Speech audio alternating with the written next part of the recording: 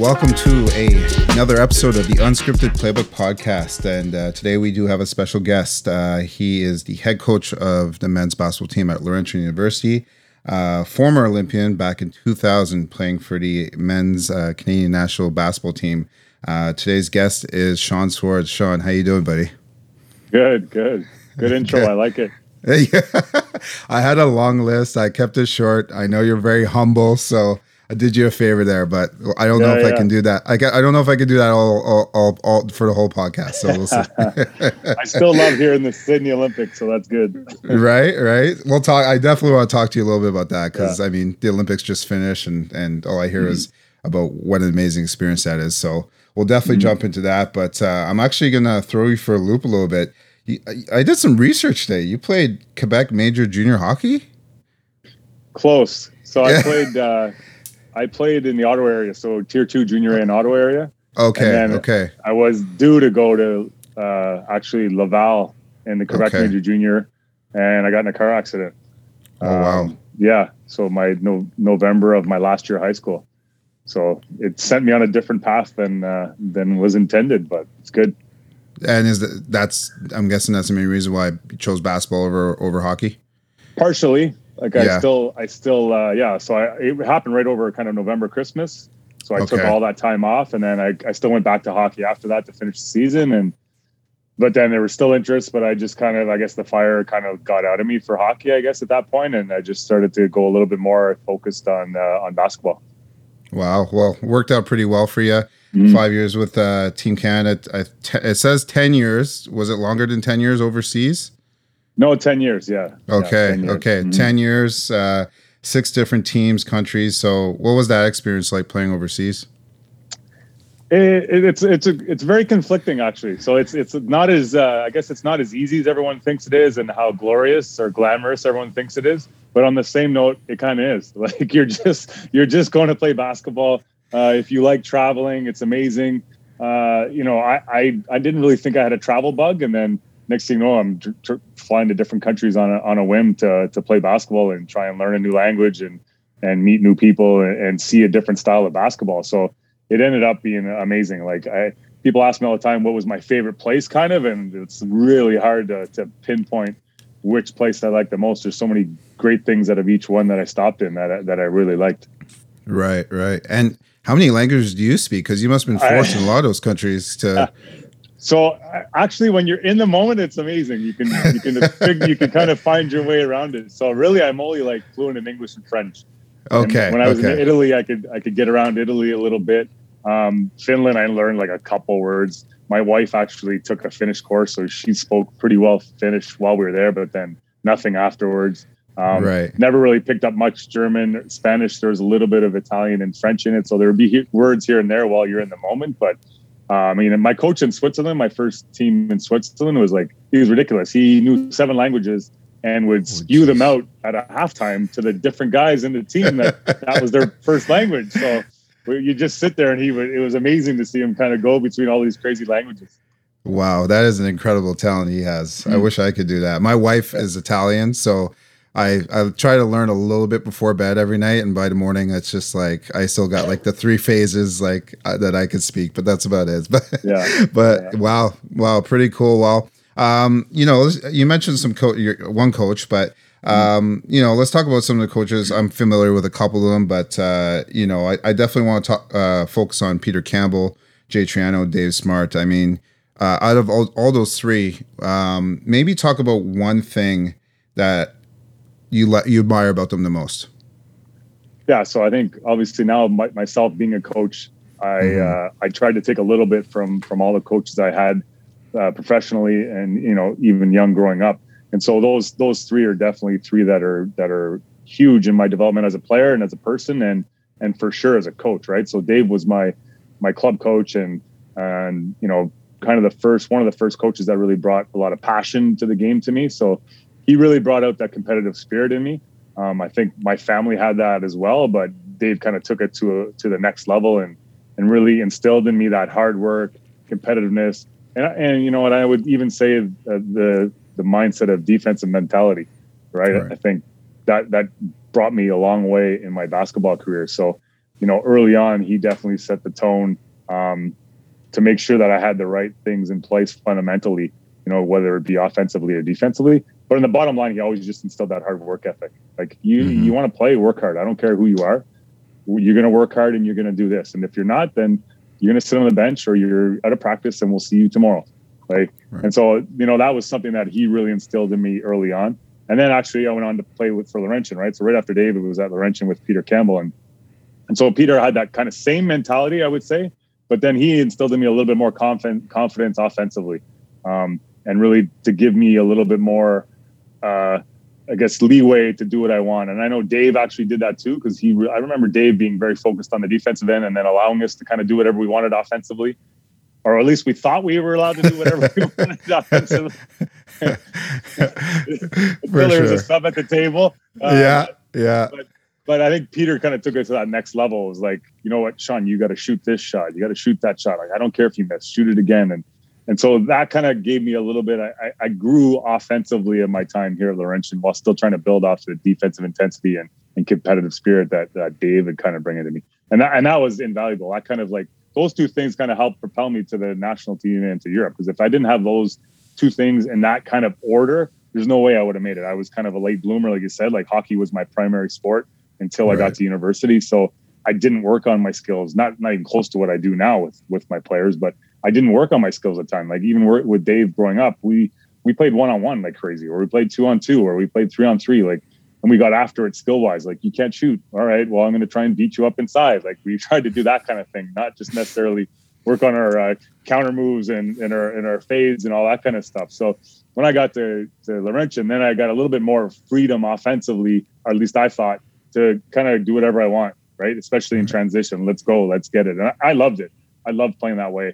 I played high school at Woodruff, right? And even during that era, there's no shot clock, right? So, but I played for two coaches, John Soden and Tom Sparling, who allowed us to go offensively. Like, they weren't like, let's hold the ball down and settle it down and run the offense. I think I would have quit basketball, to be honest. Like if that was the case, like I wouldn't have played. Like that was not what I like. I liked the fast pace of it. So, coming to Laurentian was a huge thing for me, to have a coach that just instilled in confidence and was like, you know what, we're giving the ball to you, win the game, or push the ball, attack, make the right play. Like I wasn't just a high volume scorer. I was a high volume guy with the ball in my hands to make plays. And so that really gave me a lot of confidence. And then I think Jay's just such a great person as well, that he helped me. Cause I kind of knew that my talent level wasn't as good as everybody else's. And I was smart enough to realize that, okay, I'm not as athletic as that guy. I can't shoot as well as that guy. I can't pass. And hey man, what can I do? Well, I can listen and try and do whatever I'm supposed to do every single time. I cannot make mistakes. And in some atmospheres, some people kind of crumble in that and they get too nervous, but I always just I listen to the coach. What does the coach want me to do? And so, Jay would say, go do this. All right, I go do that. And he really kind of, I guess, instilled a little bit more into me, like, you know what, you can get somewhere if you're a good person and you work hard. Right. Because he valued that. Like if I had there's stories that go on, like I had to play the 4-5 at the national team, and he trusted me to do it because he knew I knew what to do in the offense at the 4-5, even though I'm probably technically a 1 because I don't shoot very well, but I'm a 2 because I don't like bringing the ball up either. So I had to kind of learn all positions. And so he was comfortable knowing, you know what, Sean knows the plays. I'm going to put him in whenever, and he's going to be ready to play. And so, I still talk to all three of those coaches a lot right now.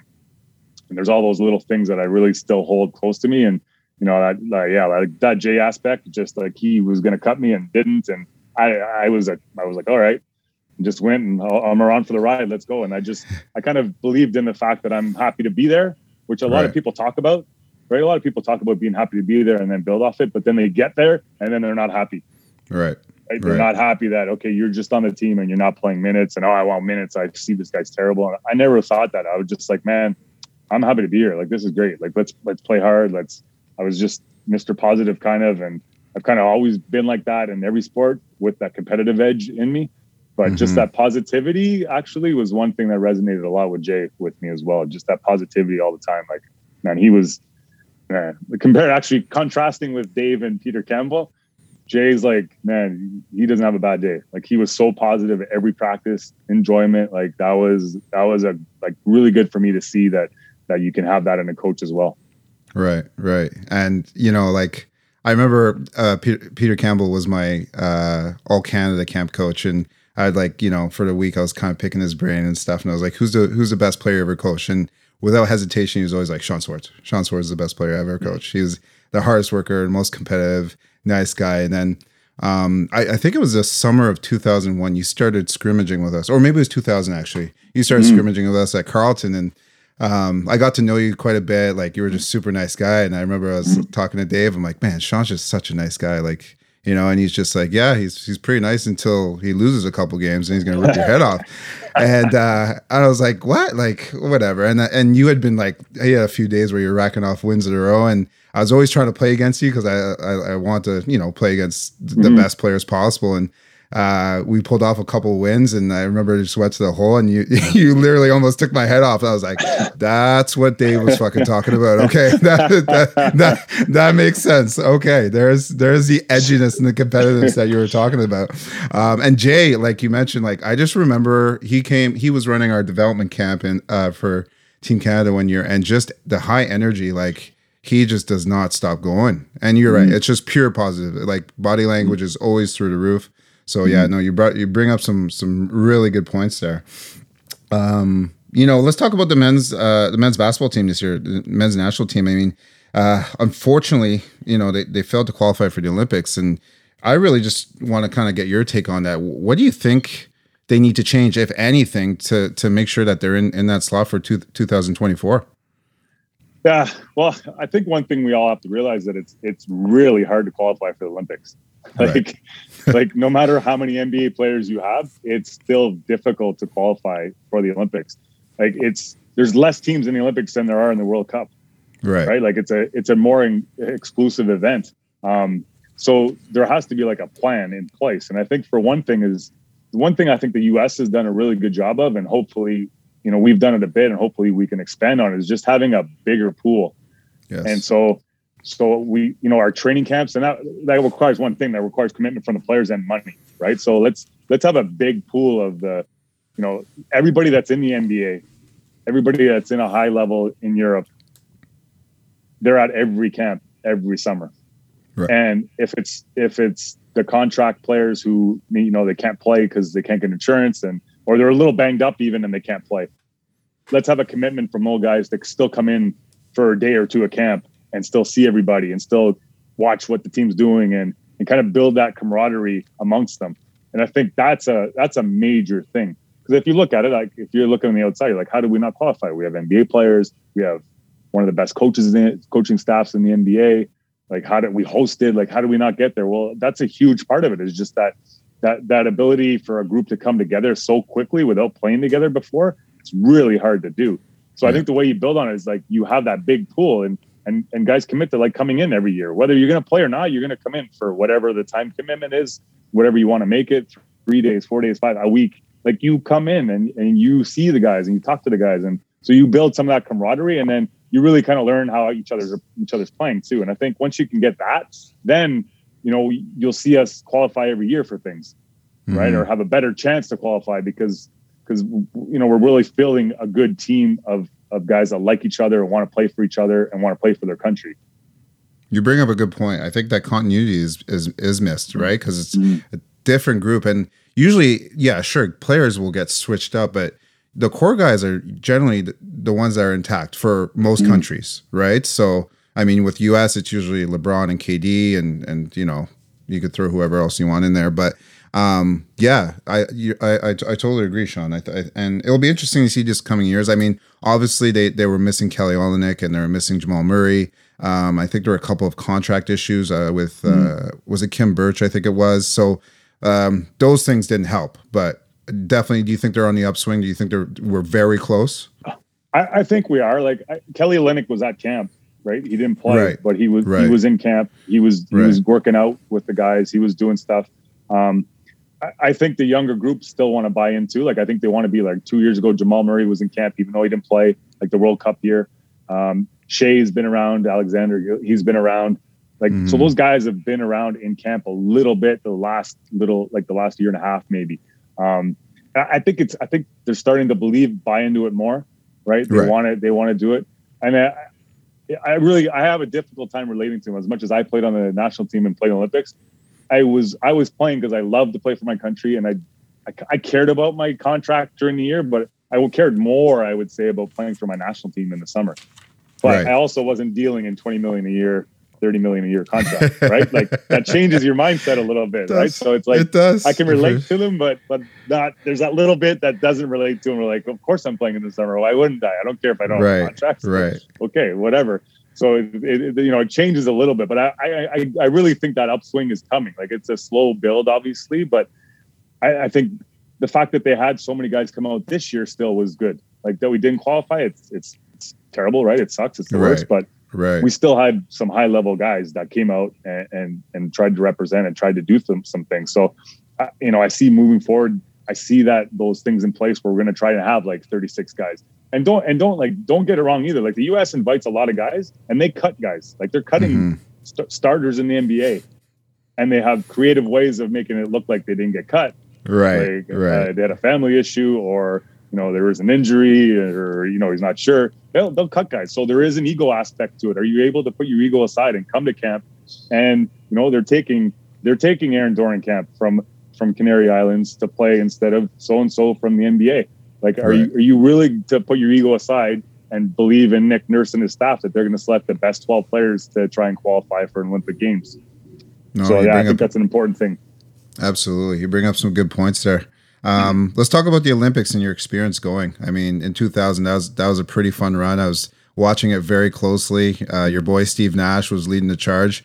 What was that experience like in that village, opening ceremonies, closing ceremonies? Obviously not the result you guys were hoping for. Knowing how competitive you are, knowing how competitive Steve Nash is and those guys. What was that like? It was amazing. Like when I talk about it now, I'm getting chills. Getting chills. Like I could still feel it. Like it's right there. Like just walking into the stadium, there's like 100,000 people there, and you're like, it's just like it's hard to explain, but it's just like it's an amazing feeling. And you're with other athletes, and you're just like, look at these people. This is the best place you could be right now. Like it's just so amazing. Such a great feeling. And then that run that we made, it was just, man, we were so focused. It was like it was something special. Like we were in the village, and the village is a crazy place. Like there is distractions all over the place to really kind of, not on purpose, but just to draw you away from your event and what you're there for. So our group just had made a great effort of this. You know what? We stick together. We're going to do this. We're going to play together. We're going to talk together. We're going to hang out together. We're going to go eat together. We're doing everything together, and we're not letting anybody go and wander off and do their own thing and go visit anywhere else. So we really stuck together, and that was a tribute to kind of Jay and his staff of just like, guys, you want to do this? Okay, let's do this way. This is how we're going to do it. And just the plan he put in place is like, we just went like game after game after game. It was like, we didn't look ahead. We didn't look behind at what we did. It was just like, okay, who's up next? Let's play. And I think that was the amazing experience about that whole thing, is that we really were just so dialed into it. We were dialed into each other and just trying to do the best we can. We didn't really let any other outside, distractions kind of get us. And yeah, we didn't get the outcome we wanted, and that's the worst. I've watched that game so many times, and man, I think I played like 45 seconds, and I remember at the time, and then even watching the game, I was like, that was too long. Like I shouldn't even been on. I shouldn't even been on the court, man. That was terrible. But it was just Jay trying to throw anything out there. Like, all right, let's see if Sean can give us something. No, he can't. All right, get him off. But those were probably the hardest 45 seconds you've ever played in your life. Oh, the worst. It was so bad.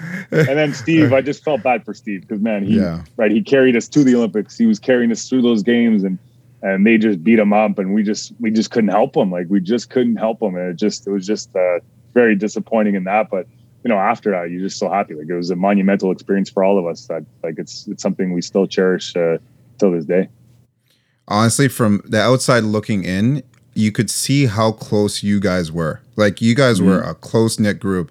Hamilton, Barrett, Nash, yourself. I'm forgetting a bunch of people, obviously, but you guys were just so, you could just see it like on the bench. You could see it like, those clips that we'd see like, from training camp or exhibition games. Like it was unreal to see that. And I'm wondering if that's just like, there was no egos, because I think the majority of everybody played overseas, and then you had Steve Nash, right? Do you think that was probably the case? It was just like, guys, like our egos, like we're like, we're not making millions in the NBA other than Steve Nash. let's come together. Let's just do this together. Do you think that was a big part of it? Yeah, that was a huge part of it, right? So Steve was the only one in the NBA, wasn't the only one. Todd McCullough was too, a 7-footer. Yes, that's right. But the ego point is the biggest thing. Like there was no, like, we knew who the best player was. Right. We knew who the best scorers were. We knew who the best rebounders were. We knew who the best defenders were. Like, as a group, we all knew what we could do and what our teammates could do. And I think on top of that is the fact we had played together a lot. Like, that team, we didn't play a ton of games that year or the year before, but throughout, like, provincial team or junior national team or club teams, we'd all kind of played with sprinkled out or FISU games, university teams. There was always a connection we'd have with each other, with every single guy in the team, right? Like, so there was a bunch of guys from out west. There was Peter Gracci, Andrew Mavis, David Daniels, Todd McCullough, Eric Heinrichsen, right? Greg Newton was from Niagara Falls, right? Michael Meeks, Sherman, all those guys, Greg Francis, we'd all played together at some point. So there was already that comfortability with each other. And we just kind of really liked hanging around with each other. Like, we all had our little niche groups in there. We played spades like crazy. Like, some guys played the guitar, they hung out, but we all kind of, like, we knew each other, played with each other, and we had no egos. It was like, we didn't care who was the best scorer. We knew it was probably going to be Steve. It was going to be Steve, Meeks, Rowan, Sherm. Like, right. And they didn't care who of them was going to score. It was like, are we winning? Is Canada going to win the game? Right. Like, all right, is this guy going to be able to lock him down? No. Okay, let's put so-and-so in to lock him down. Like, it was really, like, you hit it on the head there. Like, there is no ego there. It was like Jay, it starts again with Jay at the top. Like, Jay doesn't have an ego at all. Like, he was just coaching. He's happy to be there. Like, he brings that positive energy. Let's go. And everyone's ready to do it. Right. And you look at Steve, and man, he was one of the, if not the least amount of ego player in the NBA, specifically 2-time MVP, like nothing at all there. So, like, he just, if he's not going to have an ego, then how can I have an ego when I'm like the 12th, 13th, 14th man on the team? So it really sets the tone when your leaders are going to play like that as well. Let's talk about Steve a little bit, because honestly, like, I hear former NBA players and analysts talk about how, they're just really not giving him the respect sometimes that he deserves. They're saying that he shouldn't have won those MVPs, and, he's just a little guy out there, and the system made him as good as he was. Like, you played with him, you're good friends with him. Like, what's your thoughts on that? I would say I think that happens every year, right? Whoever wins the MVP, there's always people arguing who should have got it, who shouldn't have got it. There's not respect. Like, I think 5-10 years from now, we're going to hear the same thing about James Harden. Like, he didn't get the respect. Like, he doesn't get the respect he deserves now. Like, for what he did, not in Brooklyn necessarily, or actually how he adapted his game in Brooklyn, I would say he doesn't get respect for. But the years he was putting it in Houston, like, people were like, whatever, he's allowed to do it. And I mean, it's the same coach as Steve had, but still, that respect kind of isn't there. So I hear that, and that's not the case. Like, he's dictating the game, right? Like, you can have a style of play and it suits him. Okay, well, kudos to the coach for setting in, all right, a system of play that can now allow a 6'3" guy from Canada to dominate the best basketball league in the world. Right.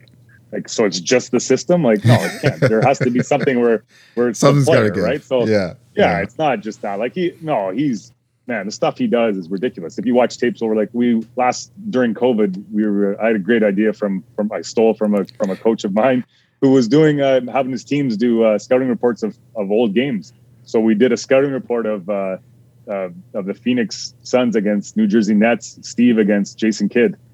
So it was a crazy game. Like, both point guards were unbelievable, but in their own way. And it was just unbelievable to kind of see how those two players could dictate every possession for the team. And it's like, I think the NBA guys make it look so easy, but they don't realize how fatiguing it is. So you can say it's the system with Steve, but to have your ball in your hands, making every play almost for like whatever minutes he's on the floor, like, that is crazy. Like, that is off the charts. Like, just that alone should get you up. Like, that's something that I don't think regular people, and even some NBA players, even if they're knocking them, is like, no, you're not a point guard then. You're not using 5 ball screens on a possession to try and get a good shot off. Like, I don't care if you got a guy who can dunk and a guy who can shoot. You still got to get them the ball in the right spot. So, yeah, I'm definitely against all that naysaying.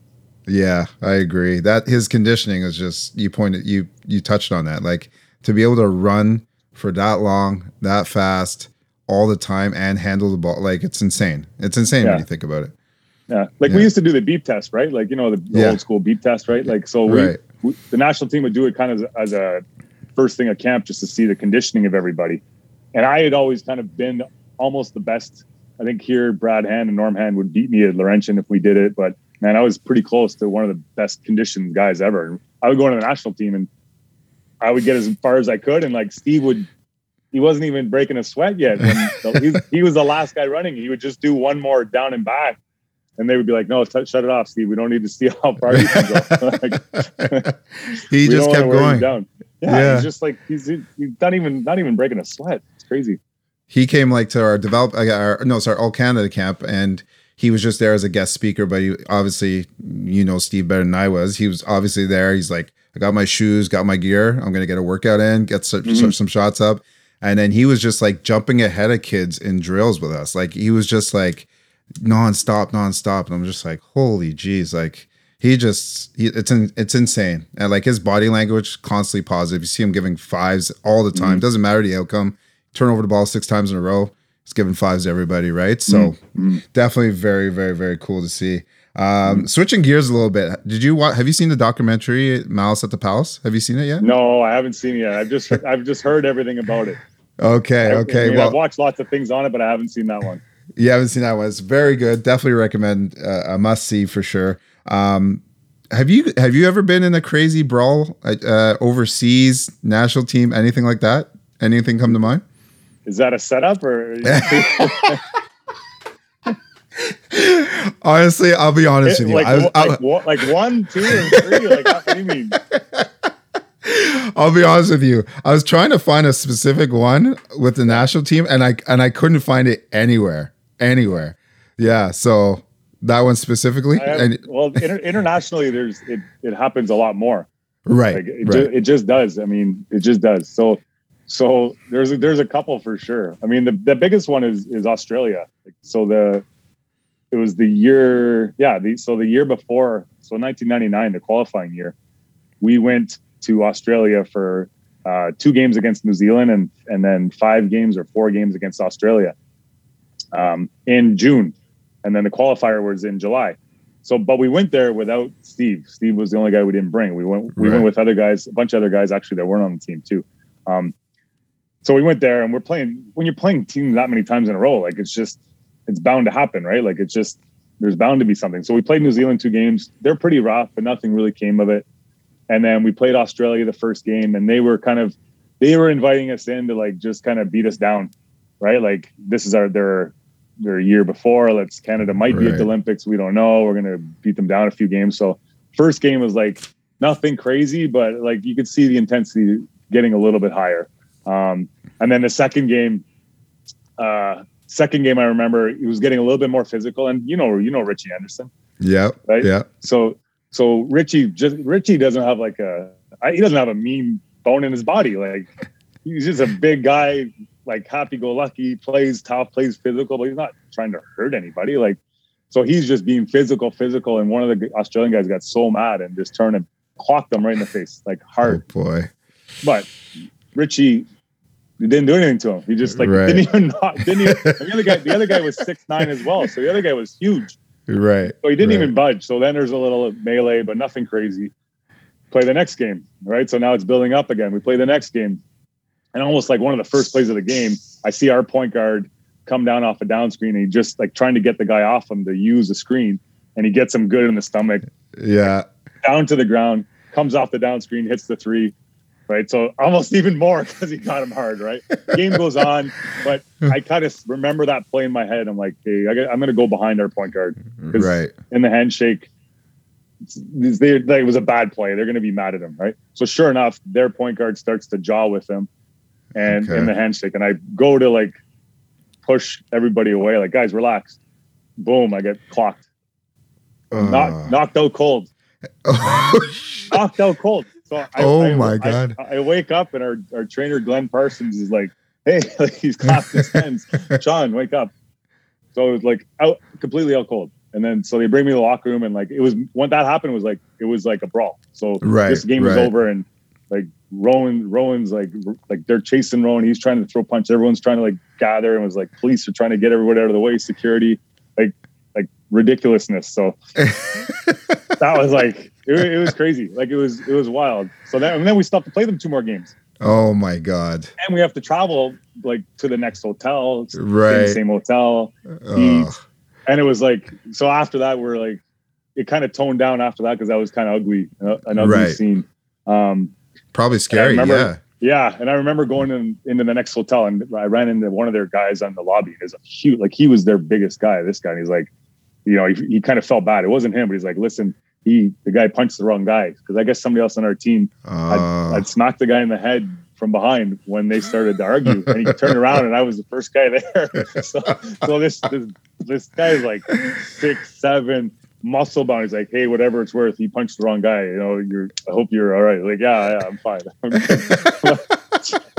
But yeah, that was like mayhem. But it actually helped me. Like, it really helped me because then I played a little bit more the next game, and then I started the last game of the tournament, and we beat them the last game, played well, and it kind of like that trip kind of cemented like my place on the team with Jay. Jay was like, this guy, like, I think I played 30 seconds the first game against New Zealand, and then the 7th game of the trip, we won against Australia, and I played 30 minutes or something and almost had a triple-double. And he was just like, okay, I don't know what he might be the 12th man. He might never play, but he can last this long and still produce at the end of a long, you know, grueling kind of international tournament, then we got to have him on the roster. So yeah, that's the one big story. Wow. I didn't know there was so much into it, right? You see, you hear or you see like a fight and you're like, oh, well, you know, Sean just got the shit kicked out of him. So, but then there was like that buildup. I hope they don't do that anymore because that's just asking for trouble. Like, seriously. Well, now they put more suspensions in. So that's what they always kind of look at. How many games are you suspended when it happens? Right. Like we did the same thing with Brazil the next year. We got in a brawl in Brazil in Canada. I took a chair in the head in Montreal. I didn't get knocked out.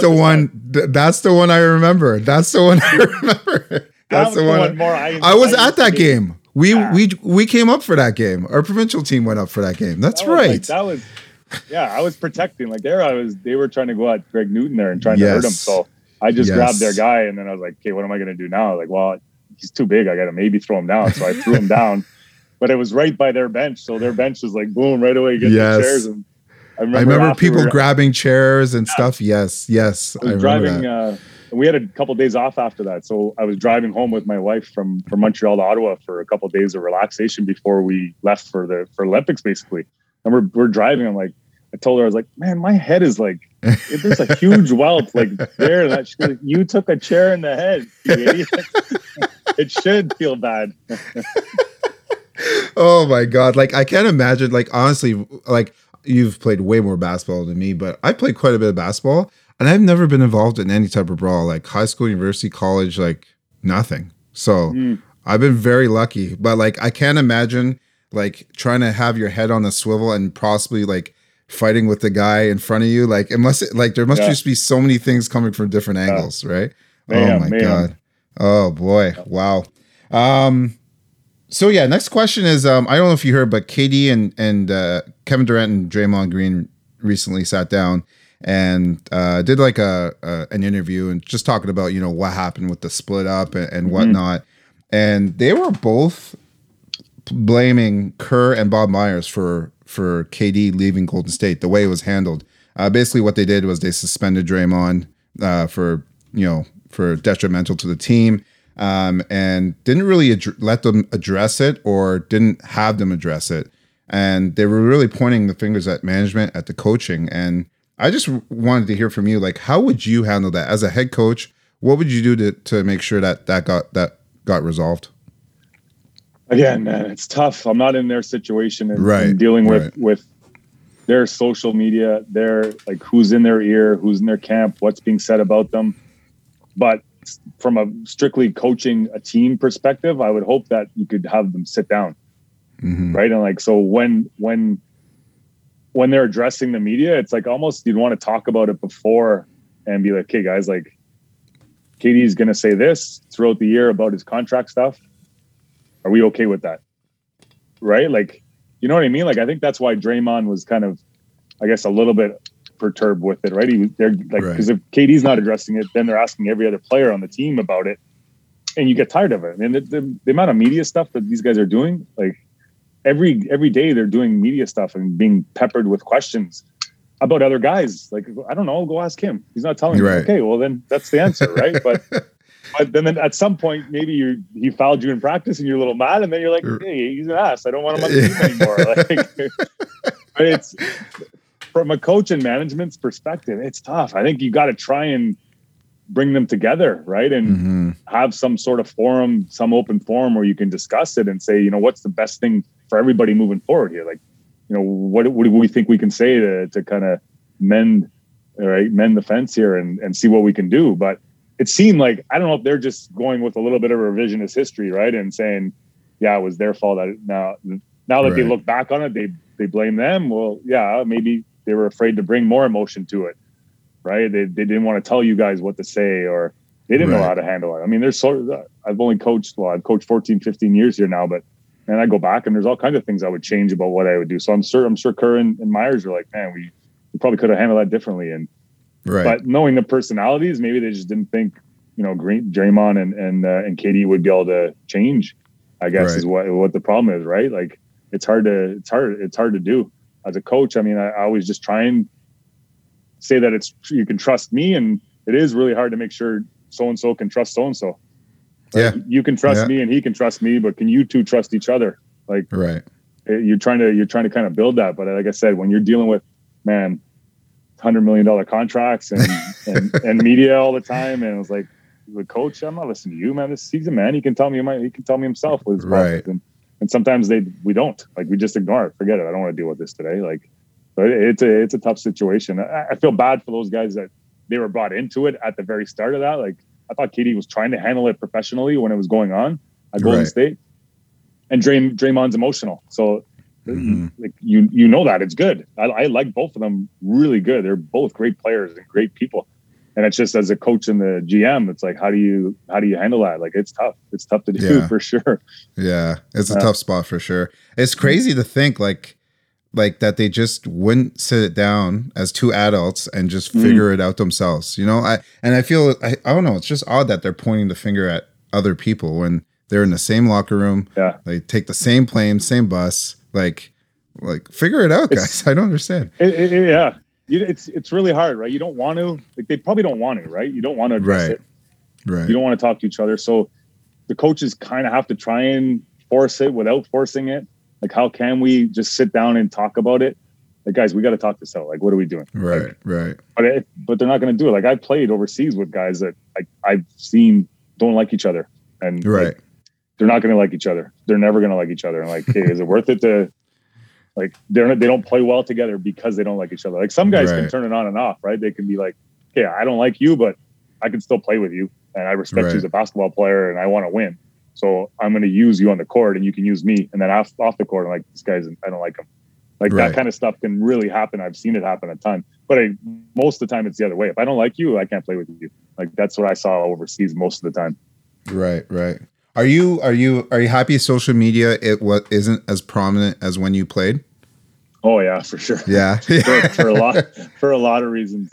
Yeah. For a lot of reasons. Yeah, man. It'd be the worst. Like, to have access to that all the time. I mean, I used to try and tell our players before it was big, is like, don't read your newspaper clippings, regardless of how you played, because you never played as bad as you thought you did, and you never played as good as you thought you did if you watch the video. So it's like, if you're reading a paper when you played great, it's going right to your ego and you feel good, and then the days you play terrible, you're, man, what am I doing playing basketball? Like, it just brings you through those highs and lows. So social media just like explodes with that. If you're reading all the comments, or you're looking at who's posting your mentions and stuff, like, that can drive you wild, let alone just taking pictures of you. Like we didn't have social media when I was playing overseas. Like, I think I just signed up for it when I left.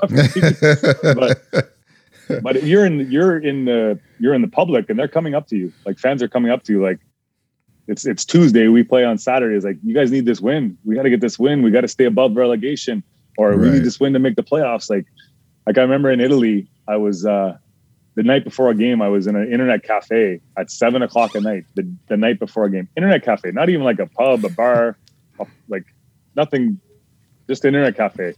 and an old Italian guy was talking to the barista, and he's like, "What's he doing in here? He's got a game tomorrow." So he's like, kind of like giving me a dirty look and like pointing at me a little bit, and I go over after to pay, and I was like, "What's the guy's problem?" He's like, "Oh, he's upset that you're in the cafe when you have a game tomorrow." Like, it's 7 o'clock at night, man. I'm having a coffee and espresso before I go back to the room. I don't even play that much, man. That's incredible. Yeah, so I can't imagine these guys. Oh my God, that's a diehard fan there. Just get your rest. Make sure you play well tomorrow. That's hilarious. You know, I got one more question for you before I let you go, Sean. Sure.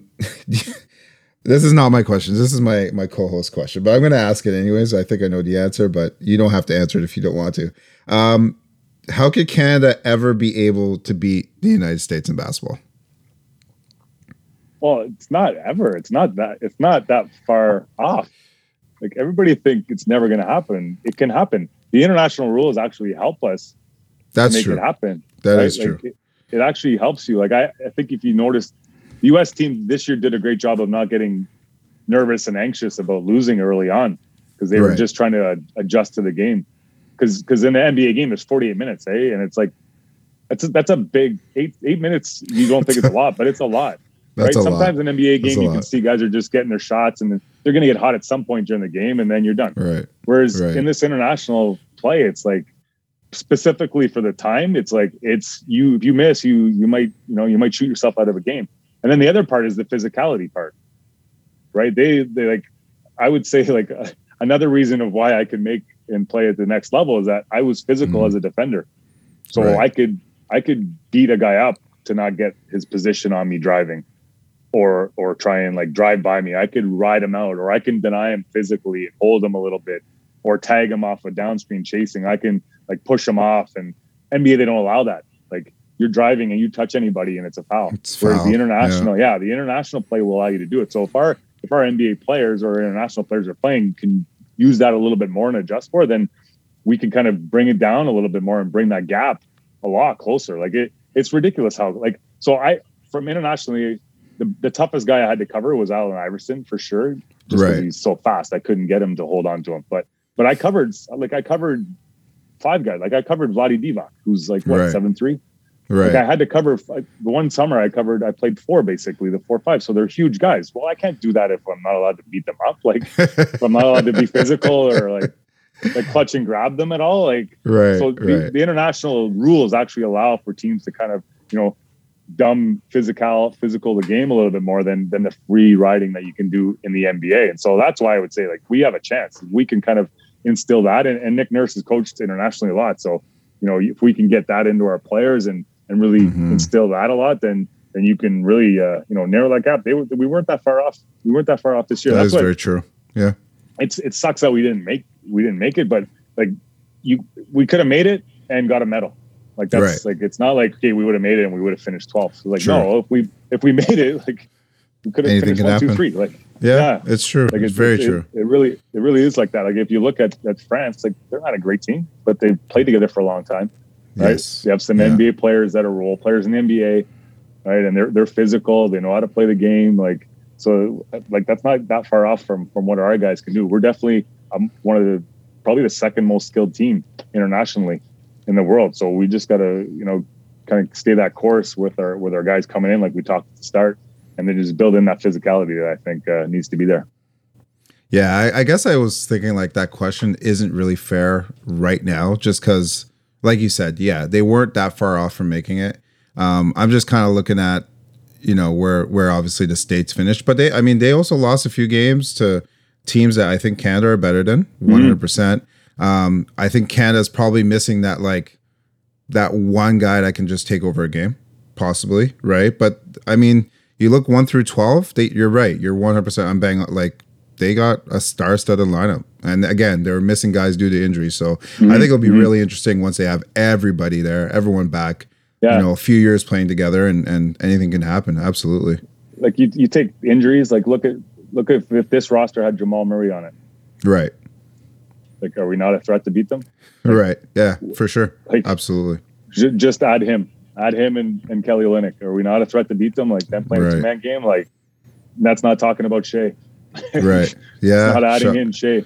Yeah, right. That's true. Give RJ a couple more years to develop because he's a physical guy. Like we're like it really is. The injuries came at a bad time definitely for Jamal Murray. Obviously for Denver, it killed them because they had some great aspirations. But you add in Jamal Murray at the international level, you're in trouble. Like he can take over a game. He took over the bubble in the NBA. Like and they're very deep at guard, very deep at guard with him, right?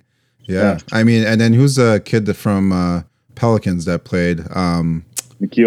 Mikhail, yeah. Like, you know, you have him. He was playing more of a bigger role, like you said, because of injuries, and have him coming off the bench. Like, Jesus. Like, that's a team to reckon with. So, before I let you go, predictions for 2024, where do you see Canada basketball ending up, and do they make it, and what do they medal?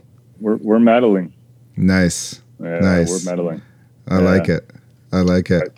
I think so. Yeah. I love it. But again, I love it.